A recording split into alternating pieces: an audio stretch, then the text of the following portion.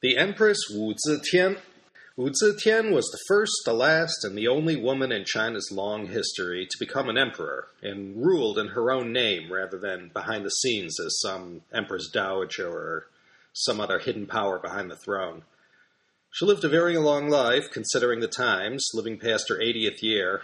She was a historical person from the Tang Dynasty period, considered by many scholars to be China's most golden of ages. She lived from 625 to 705 AD.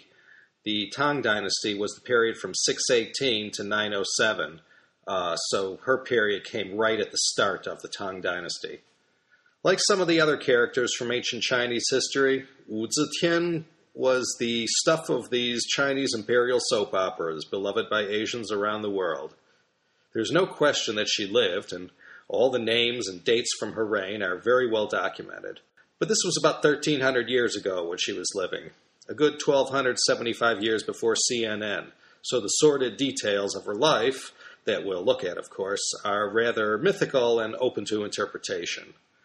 Her life was one of privileged upbringing, becoming a concubine in the imperial household at 13 or 14, and after bouncing back from the brink of disaster, she lives a long life of the most horrific political and palace intrigue until the year 683, when the emperor died, and at the age of 58 or so, she starts ruling from behind the throne, which was occupied by one of her weaker sons, who was easier to manipulate.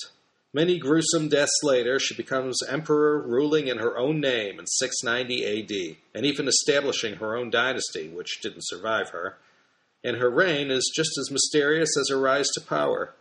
Depending on which historian you listen to, she was either a vile creature of the worst sort, or a great reformer who reigned during a period of peace and great prosperity, and who advanced the equality of women and ushered in a bureaucratic system based on merit, rather than the connections to the imperial family. There's no way to tell, and the earliest source documents came from Confucian sources centuries after her death, and everyone knows how Confucius viewed women. Not very highly. So let's look at her long and interesting life. Wu Zetian was actually born Wu Zhao in Wenshui County, about 50 miles southwest of Taiyuan, the present-day capital of Shanxi province. She was the daughter of Wu Shihuo, who was an official close to the Tang Dynasty founder, Gaozu, also known as Li Yuan. Her mother's family were something like the Kennedys of their day, the former rulers of the Sui dynasty. That she grew up in a very aristocratic household and was taught reading, writing, and music.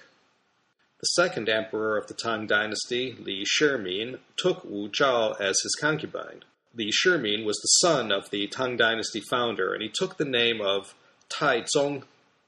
She was 13 to 14 years old when she became the emperor's concubine. She entered the harem ranked of the 5th grade, which was also called the Cairen. The whole system of concubines was very structured, and the emperor could have as many as 120 or so if he wanted. The Tang concubine ranking system had 9 ranks, so Wu Zhao didn't come in at the bottom, but she wasn't what you'd call high-ranking. The top-ranked concubines were the Fei rank, or the first rank. These were divided into 4 levels: Gui Fei, Shu Fei, De Fei, and Xian Fei. Then you had the second rank, the Bin rank, who had 9 different levels, and after that there was 1 concubine per rank, and Wu Zhao was the Zheng Wu Pin, or 5th rank, called the Cairen. So when she entered the Emperor Taizong's harem, she was given the name Wu Meiniang. She entered as a teenager, competing against hardened veterans to the game of palace intrigue. She had to learn fast. She had some kind of relationship that she apparently cultivated with one of the emperor's younger sons, named Li Zhi. Li Zhi was declared crown prince in 643. Wu Zhao, or Wu Meiniang as she was called now, was the crown prince's stepmother. As her rotten luck would have it, the second Tang emperor, her benefactor, died in 649 after supposedly drinking some elixir of life that poisoned him instead. They had no children, so, as per the custom of the time, Wu Meiniang was sent to a nunnery to live out the rest of her days as a Buddhist nun. So she heads off to Ganye Temple, resigned to her fate. Now again, none of this is documented in any shape or form that can be taken as fact, For almost every turn of her life, there are at least two diametrically opposite points of view, and nothing can be accepted as true or even probably true. This whole period between the time of Taizong's death and the time when fate intervened, and the Zhi, who by now was the third Tang Emperor, Gaozong, is anyone's guess. So the story goes that Emperor Gaozong, who used to be called Li Zhi, visited the Ganye Temple, and there's this whole story about how they saw each other, and he was reunited with her, this time as emperor and not as the crown prince. Who knows? Whatever the case, after serving some time as a nun, the Emperor Gaozong arranges for Wu Meiniang to go back to the palace. There was no stopping her now. She now had a powerful benefactor who made her a Zhao Yi, the highest-ranked concubine of the second level. So this is the year 650, 651, around then, and she's 24, 25 years old. Now the fun begins. Wu Meiniang returns to the palace, and she has two main rivals who are ready and waiting to do battle with her. One was the emperor's wife, known as Empress Wang, and the other was the highest-ranking concubine, known as Xiao Shufei. Actually, this would be Xiao, her family name, with Shufei being added onto her name, signifying her rank as a concubine of the emperor. Now, this is where the history gets kind of murky, or murkier. The documents handed down over the past 1,000 years have all kinds of opposing stories about what happened. I'm sure you're not listening to this podcast to get stuck in the quagmire of the minutiae of Chinese history and all the names and books and treaties and county officials. So let me just plod on with what, air quotes, they say about the next 9 years, whence she became the power behind the throne, and 10 years beyond that when she herself becomes the emperor in 690. So, Wu Meiniang was a hardened veteran, 24, 25 years of age. After spending a certain amount of time, her head shaved, living in a Buddhist convent called Ganye Si. As I said, she had these two rivals over there. One was Empress Wang, and the number one concubine, Xiao Shufei. Well, she had them done in, so to speak. The number one concubine, Xiao Shufei, this was Gaozong's favorite, and she needed to eliminate her. A bunch of palace intrigue and skullduggery later, Xiao Shufei is out and Wu Meiniang is in with a vengeance. And then comes the defining moment of the life of who we would know later as Wu Zetian. She had a daughter with Gaozong. This baby died, and the two versions of the story are that Wu Meiniang, a.k.a. Wu Zetian, strangled her own baby to frame Empress Wang, or the other version is Empress Wang killed the baby. This was about 654 AD. Whatever the case may be, it happened, and happened in a very suspicious way that sort of implicated the jealous and childless Empress Wang in the murder of the emperor and Wu Meiniang's daughter. Even though the emperor loved his empress, he had to do what he had to do. So now, after 654, Wu Meiniang now has two less dangerous rivals to deal with, and she's growing more powerful by the day. One thing to keep in mind, remember she came from aristocracy and was well-educated and spent her teens growing up as a fifth-grade concubine in the palace, so she picked up a lot of knowledge of statecraft along the way. Gaozong was no dummy and greatly relied on her input in matters of state. She was participating fully in the running of government affairs. And I forgot to mention, she got rid of Empress Wang and Consort Xiao, but she still had an army of powerful and deceitful court officials who couldn't stand her and knew how deadly a foe she could be one day. And how. Boy, 1,300 years or so later, Chairman Mao's third wife, Jiang Qing, sure learned a thing or two from Wu Zetian about how to get back at all those who defied you on the way up. So keep that in mind, too. And these officials were mostly all Confucian, and in that philosophy, the woman's place was in the home, and she should keep her mouth shut. Anyways, to end the story about Wu Meiniang's two defeated rivals, she had the emperor cut off their arms and legs and drown them in a vat of wine, or so the story goes. So she gains even more power by bearing two sons with Gaozong. You had Li Hong, born in 654, and Li Xian, born a year or so later. And there's some sidebar about Li Xian not really being Wu Meiniang's son, but actually her sister's, who was also serving in the court. Anyways, always something like that with Wu Zetian. Always a juicy story behind every fact and opinion about her life. She formally becomes Gaozong's empress in 655 or 656. Gaozong was sort of forced to deal with one of these Henry VIII situations. He wanted to promote Wu Meinyang, but too many of the officials at the imperial court, from the highest-ranking Zaixiang to the lowest guy on the totem pole, all fought him on this, and lost. And like anyone who tried to defy Chairman Mao 1,300 years later, they didn't fare well in the aftermath. And the newly crowned Empress Wu had a personal hand in most of these falls from power and later destruction, no doubt. Let's skip to the big year, 660. Gaozong, who no doubt lived all the excesses that being Emperor of China entitled you to, at the tender age of 32, had a series of strokes that basically leaves him incapacitated for the rest of the 23 years he had left on this earth. And all this time, who do you think ruled in his name? Yeah, you guessed it. From a screen behind the throne, there she sat, speaking for the propped-up emperor on the throne, who, due to his infirmity, could not execute his responsibilities. Later on, it said after a while they didn't even prop the emperor up on the throne anymore. It just lay empty, and the empress gave the orders from behind a screen.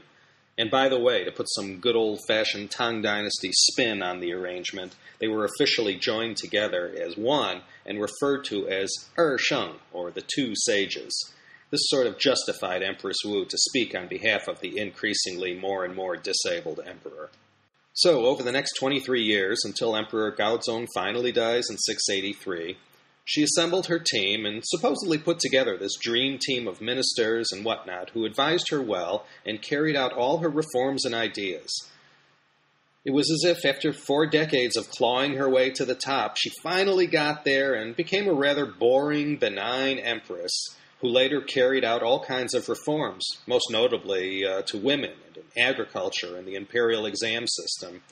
She lowered taxes. Overall, it seems everyone agrees she was a very competent ruler once she reached the mountaintop, and all the bloodiest aspects of her rise to power were all behind her. She wasn't a Stalin or Mobutu Sese Seko by any account. So, in 683, she installs the weaker of her 2 sons on the dragon throne and rules through him as Empress Dowager. She's now pushing 60 years old. I won't go into the details of the next 7 years, interesting though they are. Let's just say it was the usual skullduggery with her sons jockeying for position to take over the throne, maybe a little too enthusiastically. Her sons didn't fare well having Wu Zetian as a mother. She killed the eldest one, deposed another son, and another lived under house arrest, but later did become emperor. She declares herself emperor in 690 and calls herself Sheng Sheng Huan Di, or Sheng Sheng Emperor. It's also in 690 where she takes the name officially as Wu Zetian and declared an end to the Tang Dynasty and established the Zhou Dynasty, or what we know as the Second Zhou Dynasty, since there already was one. She moves the capital from Chang'an to Luoyang in Henan province near the present-day capital of Zhengzhou. It's maybe a 2-hour car ride from there. She reigned for another 15 years, and as she got old and feeble, she was overthrown in a palace coup. Old hat for her, she should have seen it coming. And she died on December 16th, 705, which made her about 80 years old. She had been in power pretty much from the point she became empress in 656. That meant she ruled for 27 years, and prior to that, didn't rule but was influential at court and in getting her way. So you could say she was a power to be reckoned with in the Tang Dynasty for about half a century. This was a period of vast wealth, and everyone lived off the fat of the land. There was great territorial expansion, and the Tang court had embassies as far away as Persia and Byzantium.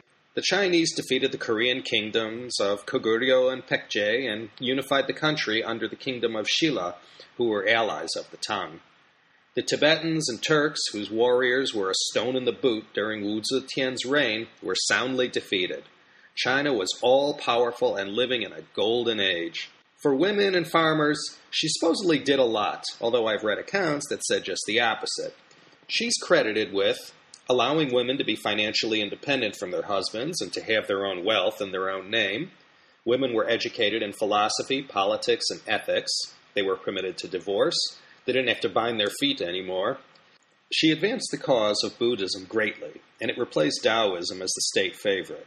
The Buddhist church was immensely powerful and influential during the period of Wu Zetian's reign. She had farming manuals published and disseminated information on farming techniques and promoted labor-saving farm tools.